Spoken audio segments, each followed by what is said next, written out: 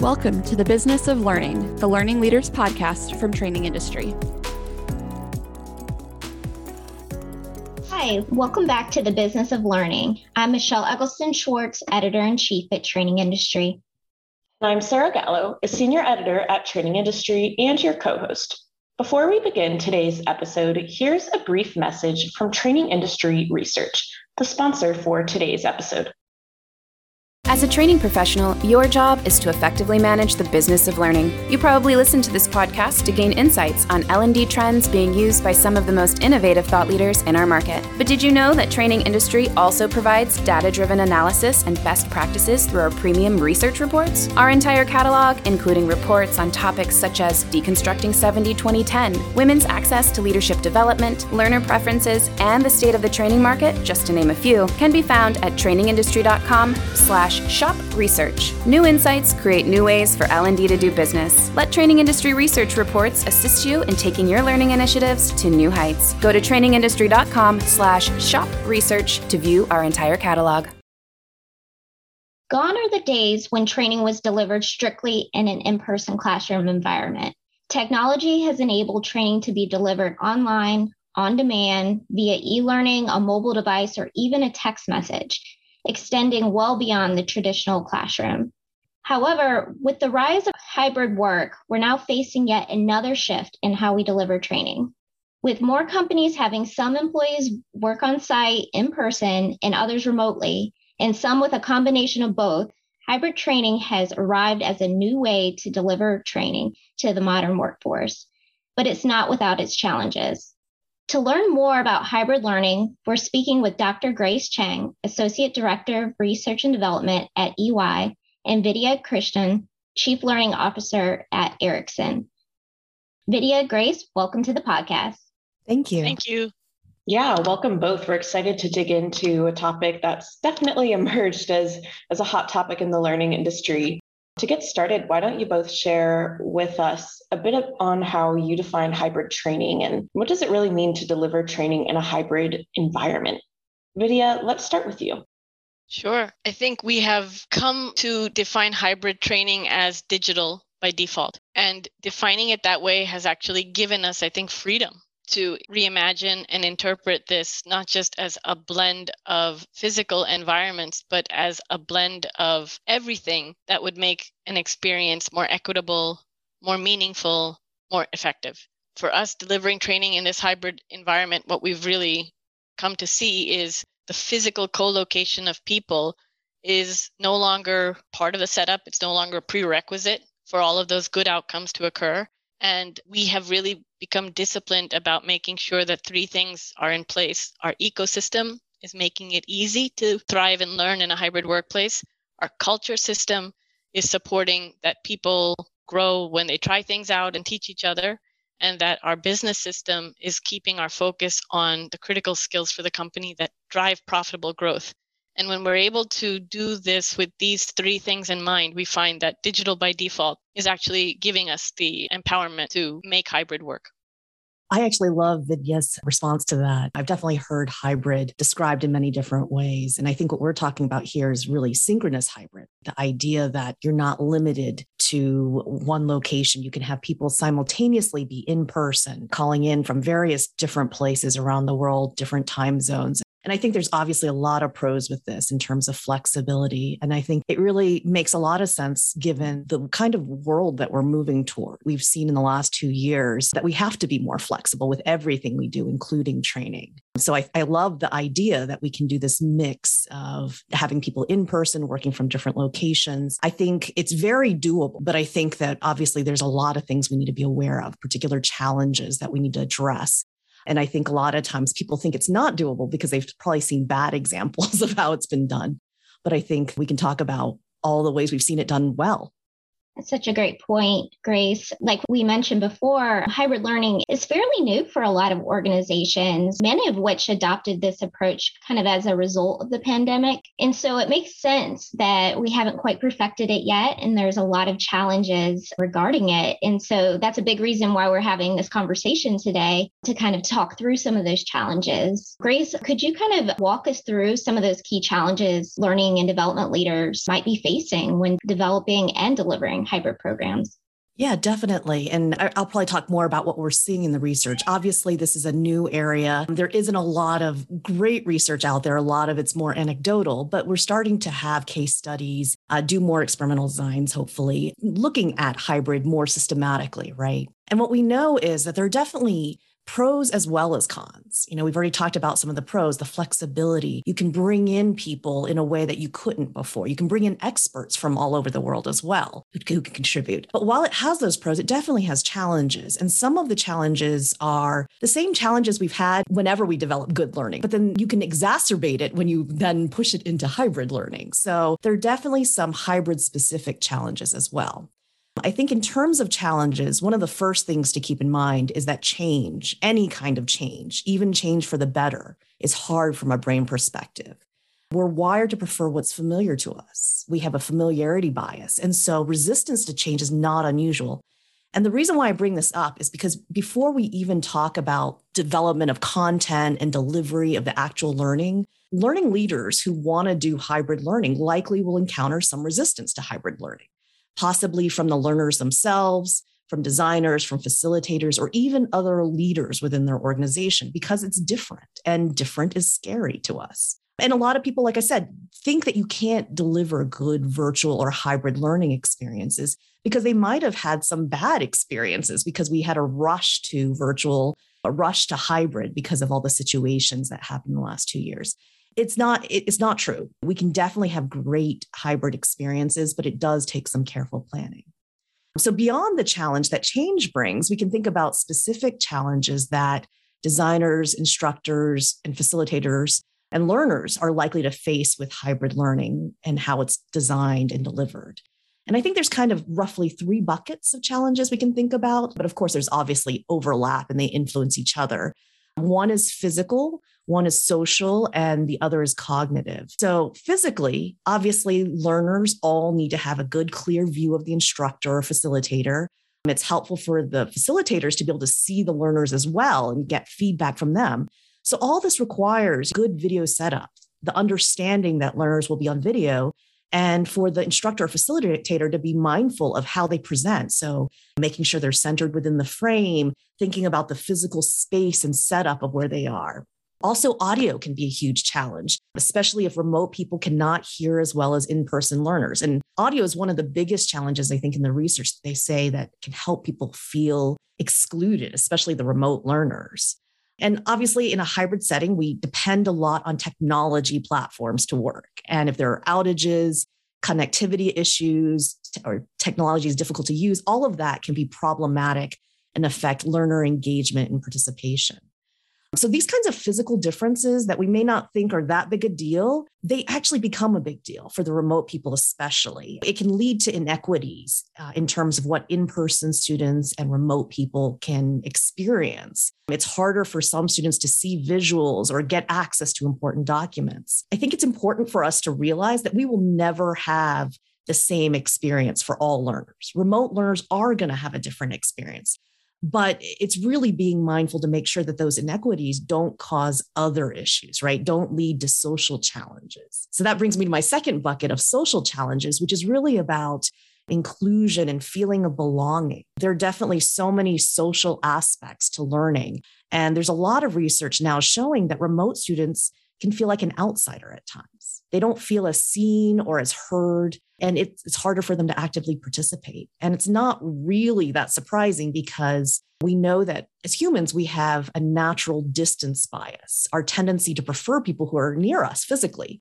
So we might call on people that we see that are right next to us much more than someone who's more distant, someone who's remote. And we often don't even realize how much we do this. And this can lead to that feeling of exclusion.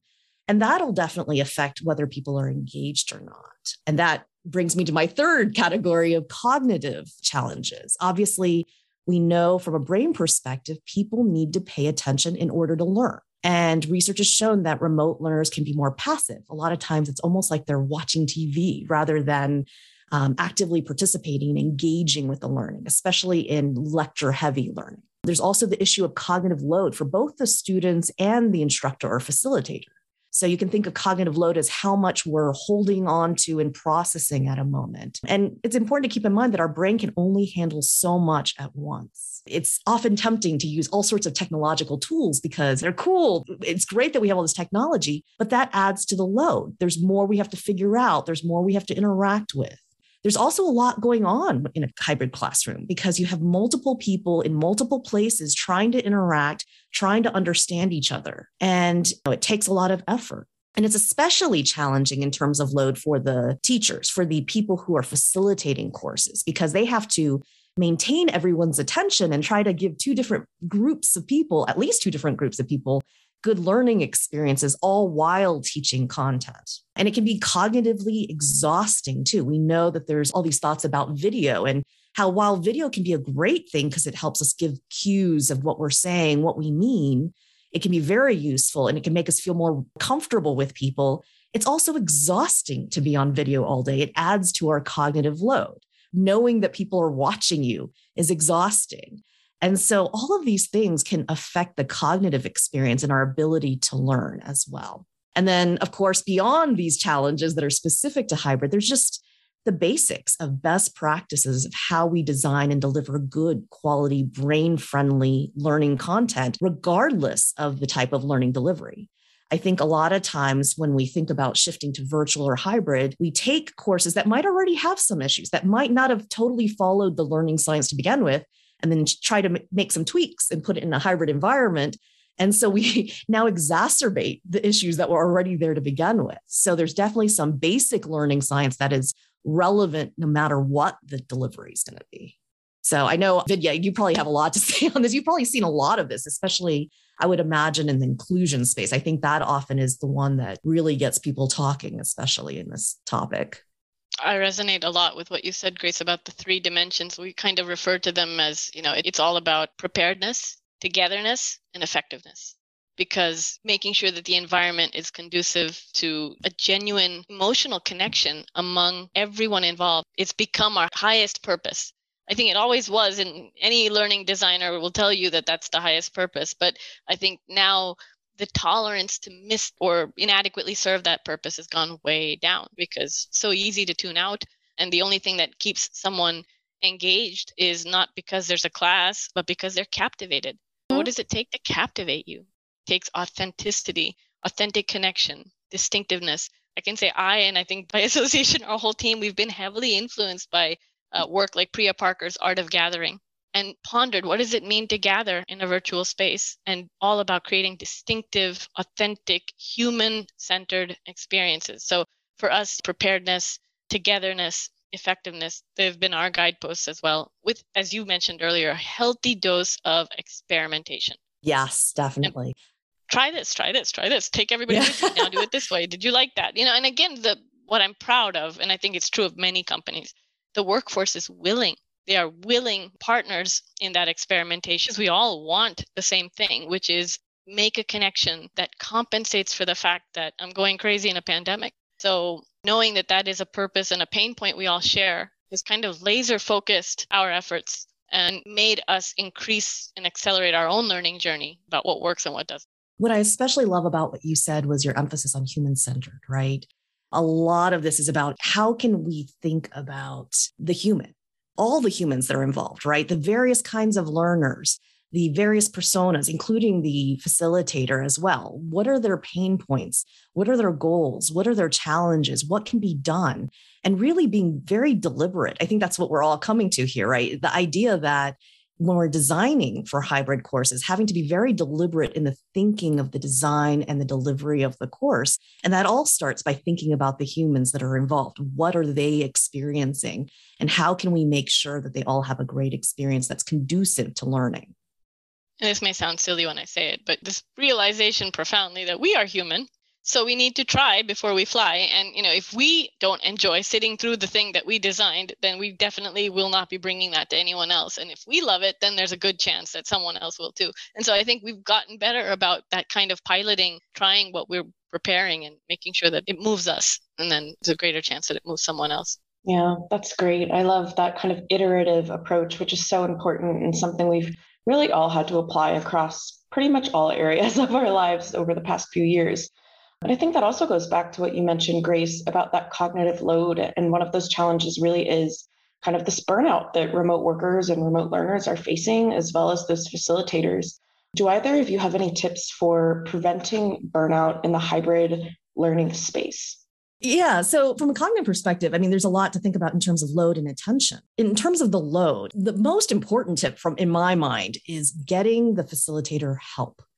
No facilitator can manage both an in-person and virtual without help. I personally have been on the end where I was trying to manage everything. It's not possible. There's too much to manage. It's too much cognitive load to try to track who needs what questions are coming up. Am I keeping people engaged? Trying to keep people engaged, not to mention teach the actual content. It's so difficult. And so having someone, a producer or someone who's even just handling the technology piece can be very helpful. And it can also help prevent some of the exclusion that we hear that remote learners have, because a lot of the exclusion comes from having difficulty with technology or audio or something.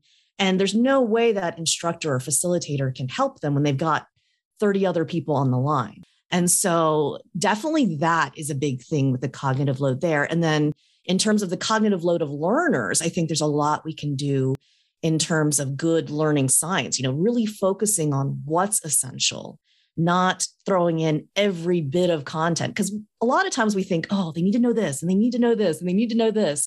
But the problem is we can only reasonably handle so much information at once. And when you put that much in, you risk people just not learning anything, nothing valuable. So there's definitely things we can do there for that. And Vidya? I think for us, we have recognized that, and I've recognized it firsthand, not just secondhand, but that burnout is not just the presence of fatigue. Burnout is the absence of fulfillment.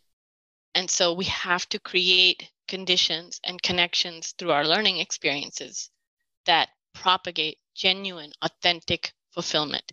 And I think we've also realized that averting burnout is not just something that you hope happens to you.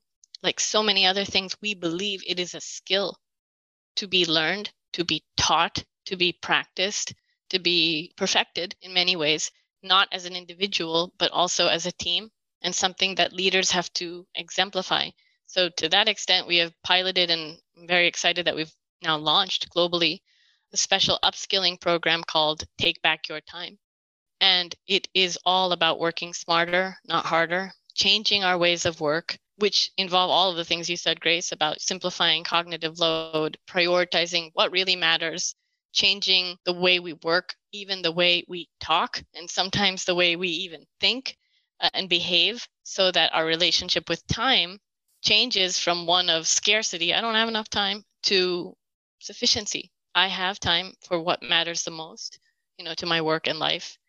And propagating this very important connection that I think we're trying to incorporate into our learning design and our experiential design, that being well and doing well should never compete with each other. So for us, this is key as a design principle to create the kind of learning experiences that feel like in some ways they're a sanctuary. It's where you go to replenish yourself. And we hope that that is doing a small part, and we hope a bigger part, to help our people cope with, conditions that are unprecedented in human history. No, I love what you said, Vidya. I think a lot of that really resonates to me. And one of the things that our CLO at EY likes to talk about is learning that really draws people in. It's desired, not required, right? And I think that's a really important aspect to everything we do. Thinking about not just from a content perspective, what's useful, but there's a lot of kinds of learning that we do, right? What is useful for people? How is it relevant for them in their lives? How does it meet their greater purpose? And really using that to draw people in. When we talk about keeping people engaged in a course, there's a couple of aspects. Obviously, there's this one aspect of wanting them to not be distracted by things, best practices about not multitasking because that's not brain friendly, doing things like that. But then there's this other aspect of needing to really draw people in, to make them want to pay attention through not just the content, but also how we deliver and develop the activities, the engagement. What do we do in the course that really draws them in and makes it so relevant for them? We've touched a bit on your own experience there, Vidya, just a bit, but I'd love if you could both talk a little bit more about your own personal experiences with hybrid learning. Do you want to get started for us, Vidya? Yeah, sure. I think first, personally and as a team, the experience of delivering hybrid training solutions has been like fast track times 10, because again, the pandemic, something we never wanted, don't want, hope it will be over soon, but we also have been determined not to waste the crisis that it is. And it has created both an unprecedented hunger, as Grace said, of people desiring rather than requiring that kind of connection. And so our team has had to pivot and practice and experiment a lot. But we've also seen how quickly our workforce pivoted to being willing to try these things, to adopt them, to not resist the change that we can't travel anymore because nobody wanted to. So I think that has been quite an accelerated learning journey. And it's also helped us connect what may have been seen before as like fringe experiments in things like augmented reality and social VR and virtual reality. And now, I'm very proud that like 2 years after we really began that journey in earnest, these things are far more mainstream. They're regular features of some of our programs, and they're extremely cherished because they are so experiential, they're so immersive, they're so human-centered. So I think our own learning curve has accelerated really sharply. And I'm proudest of all of the experimentation conditions that are behind it, constantly being sort of experience and data-driven in pivoting. And what I have seen as a facilitator is it doesn't matter how digitally masterful you are, but you do need to have digital proficiency. If you can't convey authentic vulnerability and connection across the ether, doesn't matter what kind of Wi-Fi signal everybody has, people won't stick to the experience. And it has to be purpose-driven. So I think being able to articulate the why we're asking people to gather has become so much more important, and being much more discerning about what requires what kind of approach. That some things shouldn't be training. They shouldn't be learning in the traditional sense of people even gathering. This is something you could do on your own. This is something that just needs to be a process that gets enforced. And another huge awakening for us that's been a personal revelation is the power of what we call edutainment. This confluence, I think Disney coined the word, it's the confluence of entertainment and education. That in a pandemic, especially, you can show me something on PowerPoint and it can be vitally important, but I will probably forget it 5 minutes later. But I totally remember that plot twist from that Netflix series that I was binging last night that I never expected. And I remember that with stunning detail. So the fact that, as Grace mentioned, this is like how our cognitive functions work has, I think, liberated us actually to tap into the power of edutainment and do a bit more television, narrative, film, storytelling production as a learning practice. We found that to be extremely effective and very rewarding. So I think my personal journey has really just been one of like continual experimentation and self-discovery, and the eagerness to just, again, always prioritize connection. And I mean like genuine connection, not just broadband connection, both, as the highest thing we're trying to achieve. There were so many things that you said that I love. One, the focus on experiential learning, using entertainment in an effective way for certain kinds of learning. We know that there's so many ways to engage people. And I think the traditional approaches we're realizing are not always the right sized approach. So thinking about what is it what we're trying to do? And something else you said that I loved also was, do we actually need training for things? Because I think a lot of times we throw training at everything. And some things are not training, right? Or the kind of training is, very specific what's needed. So I think really thinking, being thoughtful about what actually requires training, how much training is too much, what is the appropriate approaches to make engaging training for that kind of training. There was something else you hit on about that got at like the idea of a safe space to be authentic, to be able to share. I think that's a really important aspect, especially when we, sanctuary. That was the word you used. I love that. Yeah. I love that, especially when we talk about doing something like hybrid. I think it's especially important in hybrid because it's already harder to make connections with people when they may seem very far away. You may not be physically close. They may not be people you hang out with in the office on a regular basis. So having a sanctuary where it's a safe space, where there's an understood safeness, where you can be vulnerable, learn certain things, not be scared to take risks is really important. So I loved all those things that you brought in. Yes, definitely. All that excellent points. To circle back what we were talking about earlier with the rise in hybrid work, you both spoke so much on creating connection and how that leads to fulfillment. And I'd like to talk a little more about how employees, how can they work more efficiently together in a dispersed workforce? So kind of what's training's role in that and helping to support and connect hybrid teams?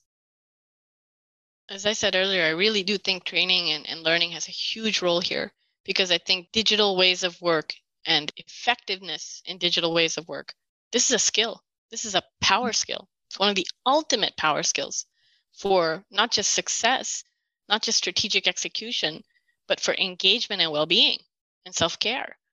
So viewing it, first of all, as a skill to be learned, coached, taught, practiced, I think is the first sort of mindset shift. And then there's the skill set, right? The will before the skill.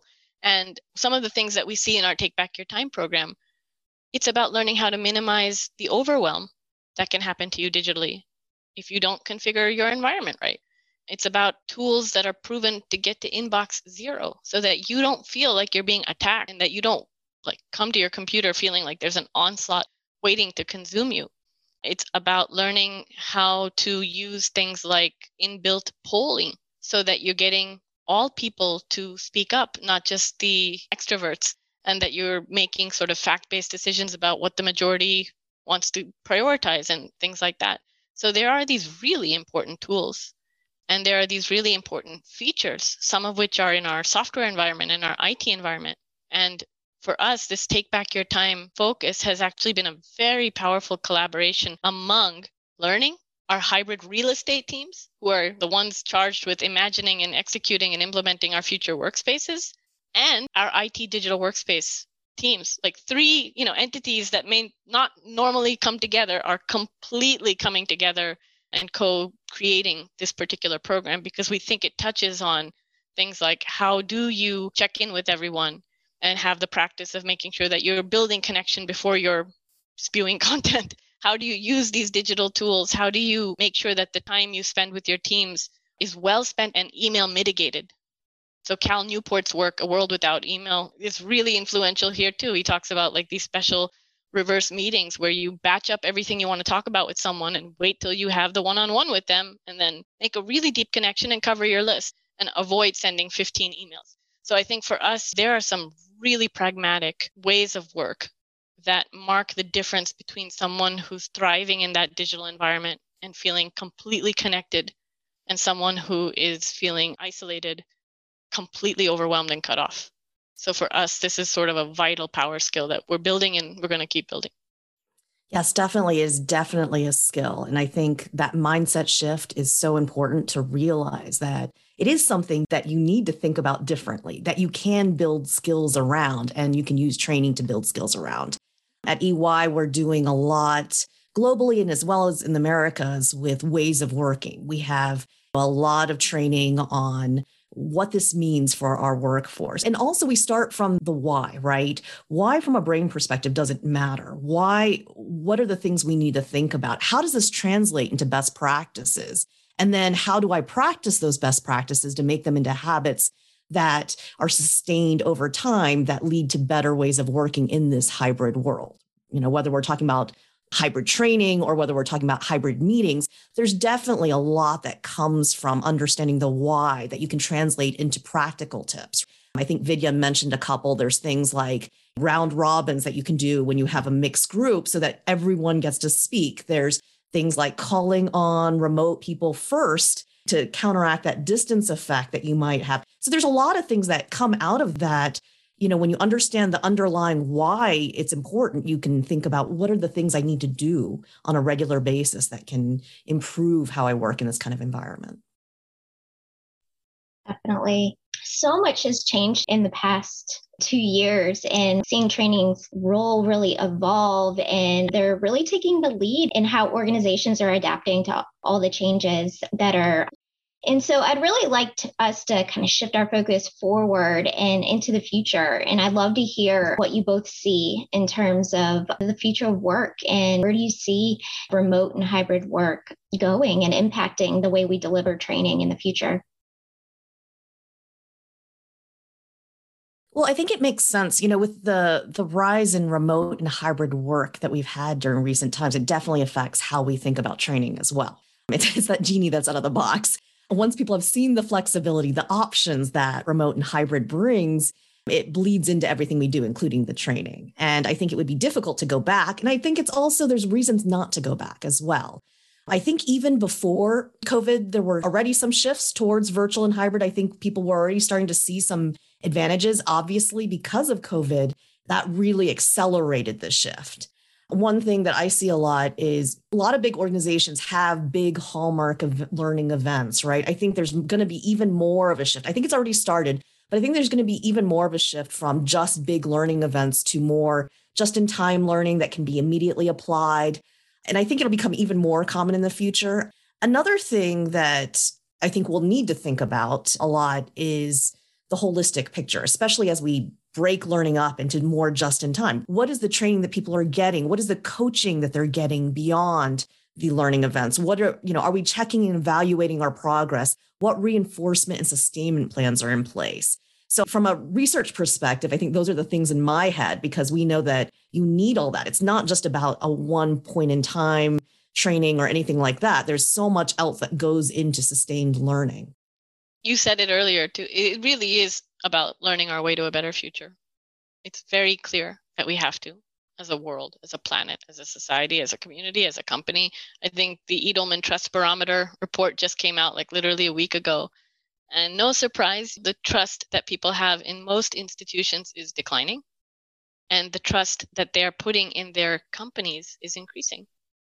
And more they want their companies to take an active role in societal change and making the world better. And that is all about creating capability. So I think that is very, very clear that this priority is here to stay, that we have to learn our way to a better future. And then when you look at what does that mean to learn our way to the better future? Well, the World Economic Forum has defined its top 10 skills for 2025. If you go read that report, you'll be, I think, a little shocked, because the buzzwords that you hear about, you won't see them, many of them there. You'll see things like analytical thinking, active learning, complex problem solving, critical thinking, social influence, resilience, stress tolerance. It's almost like the report is screaming that the number one skill is learning how to learn. And that to me is, it's not a coincidence, because Ericsson as a company, we are the global leader in 5G.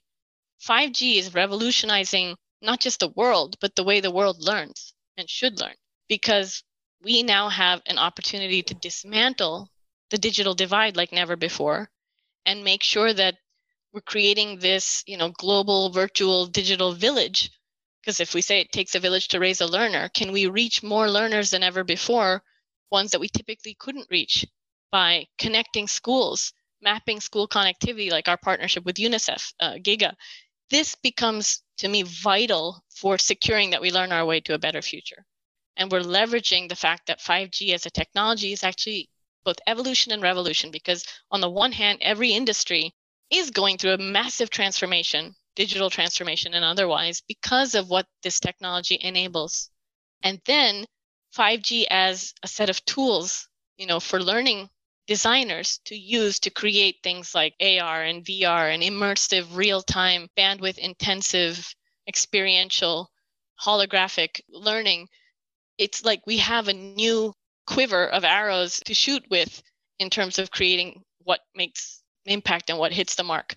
So I think it redefines how we learn, where we learn, and why we learn. And I think this is essential for us to recognize. So I do think the future, we always love to quote that the future belongs to the learners. And it is really about whoever is able to master hybrid learning will be able to outlearn the competition. Vidya, what you said about, critical thinking and resilience and things like that being key things, learning to learn seems to be really critical. It doesn't surprise me at all. We're no longer in the kinds of fields where you stick in your little space and you just have to learn certain content. We have to be able to think critically. We have to be able to take in lots of data and somehow use that information. Working across lines is all the more important when you think about all the innovations that are out there. You have neuroscientists working with technology, folks working with so-and-so. It's really that ability to collaborate and think critically and think about opportunities where you get those really great innovations. And so I think it makes a lot of sense, this learning to learn. Yeah, I love that. Definitely important. I think going back to what you both said, that even though hybrid learning is new, there's still a lot of skills and best practices that go along with it and that can make it easier. What are some of those skills that training managers need in order to be an effective virtual facilitator? And how can they develop those skills too? I think there are technology skills. There are kind of what I'll call commercial or go-to-market skills and power skills that I think are necessary. It's that combination. So technology skills, I think this is a particular environment. It's a set of environments, and you've got to learn to feel comfortable in it. The more digital it becomes, the more human it becomes. So the technology almost sort of disappears from view. It becomes the oxygen that's like sustaining you, but you don't see it anymore. You're just seeing the connection. So I think there's an ecosystem mastery that has to happen that includes design tools and how you do edutainment and captivating graphics and mastering things like recognizing that typical hybrid training, there's actually two delivery streams happening, right? There's whoever's presenting at any given moment or talking. And then there's this sort of parallel living entity in the chat.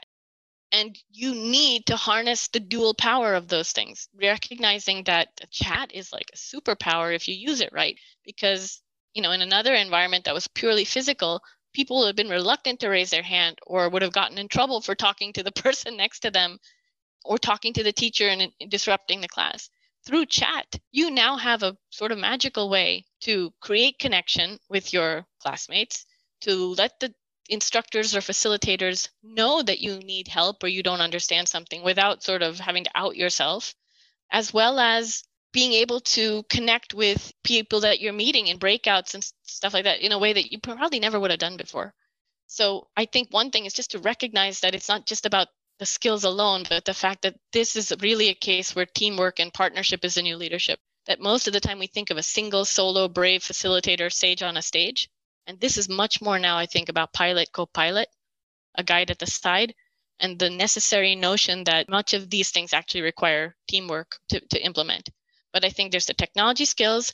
Then I think there are the power skills of storytelling. Because again, as Grace said too, about being captivating. I need to captivate you. I need to make an emotional, authentic connection. That's the way I communicate with you, my skills of communication, my skills of business storytelling, my skills of partnering with you and making you feel that you're part of that. This is more of a workshop than a lecture, which you could listen to on Netflix. And then I think really about those go-to-market skills. How do I create the tension that makes your vulnerability channel you into learning, which is really about sales, persuasion, how we, mobilize an idea and get people to adopt it. So to me, I think, again, the demands on a would-be designer and facilitator are huge, and they're multifaceted, and they're also kind of cool. Yeah, no, definitely. I think all the things you talked about, a lot of them touched on some of the things we talked about earlier, the physical, the social, the cognitive, and how do you pull it all together, right? Through the storytelling, through the engagement, through all that. It is a skill set, like everything we've talked about here. It's something you can develop and get better at. And I think as they're doing all the things you talked about, Vidya, about, thinking about the story, thinking about how to draw people so they're co-pilots, right? I think when they're thinking about it, they can do something. A lot of times designers will do something. Well, in design thinking, when they're designing something, they'll develop personas, one-pagers on who this persona is, right? Who is this person who is learning? And you can do that for all the different personas that you think that you're going to be tackling in your learning. And I imagine that for facilitators, that's something that's very useful to keep in mind. What are these people's needs as you're thinking about how to do the storytelling, as you're thinking about how to draw them in, and just really doing what we talked about earlier, doing that human-centered thinking from the very start and being very deliberate. I know all the facilitators I've ever worked with, great facilitators, they are prepared. They go in and they have notes about what, things. They don't just go in completely blind. And I can even imagine that they already are putting in notes for different slides, for different things that they're talking about, different things they're doing to make sure inclusion happens, to make sure that they're using certain skills to make sure that all these great things happen in the course. Definitely. Thank you for sharing. Those are all such great tips, because virtual facilitation isn't something that comes naturally to really anyone. So it's great to know it's a skill that can be learned, and that's definitely something good to know. I'd love to go back to the diversity, equity, and inclusion aspect of hybrid learning that you both touched on earlier. How can learning leaders ensure that hybrid training is inclusive and equitable for all learners? I think, first of all, like Grace said, it has to be by design. It has to be on purpose. It has to require caring about the analytics to construct the personas that show both the cognitive, the neurodiversity, as well as every other dimension of diversity of the group and the cohort, and how to make sure that great minds think differently and you engage them in doing that. So I think a huge part of it is the design. I think another big part of it is, again, the sanctuary of making this a safe space for us to practice, learn, and get it right, and be committed to those outcomes of, again, diversity in harmony for the purpose of a shared goal. And then I think these digital tools, I always say, right, I mean, artificial intelligence combined with human intelligence is powerful, because this is how you make sure that these digital tools really deliver equity, because now voices can speak up. Some people feel more comfortable using the chat and staying off camera and not speaking up verbally like we're doing right now, and recognizing and creating mechanisms so that speak up and listen up can happen in all ways, creating the breakouts to put people at ease, creating this authentic shared vulnerability that just makes people feel that this is a place where they can bring their whole selves to the learning. I think these are really important principles. And one thing we see is, now that we've been doing this for at least 2 years, we're amazed that the percentage of learning consumption has only increased year over year. So maybe before there were people who felt like learning was something that you did by traveling, going to class, and only a certain group of people were fortunate enough to do it. Only those people who lived in a certain geography or worked in a certain business function were the privileged few. And now we're all in our pajamas, we're all at home, and we're all one click away from these experiences. There's a tremendous equity in that level playing field. There's no more corner office. It's like you can see my laundry and I can see yours. And I think that's also the shared humanity, and not viewing that as a problem, but actually as a powerful reality that we share, I think has helped us make sure that our digital learning becomes more human and more inclusive and diverse. Yeah, definitely agree. I think that it does bring so many great opportunities and level the playing field in many ways. Obviously, we have to make sure that people are prepared for that playing field, that they have the right technology, that they have the know-how to do these things. But, with things like breakouts, we have so many opportunities with all this technology. We have to help build connections if we use the technology in a meaningful way. So, for example, like with breakouts, such a useful tool to get people to work in small groups. But if done incorrectly, it can be uncomfortable for people. We know that people oftentimes, when they get thrown into breakouts, they want to leave because they don't know what to do. It's really uncomfortable. So there's all these things that we can do to make for a better experience for people in this hybrid environment.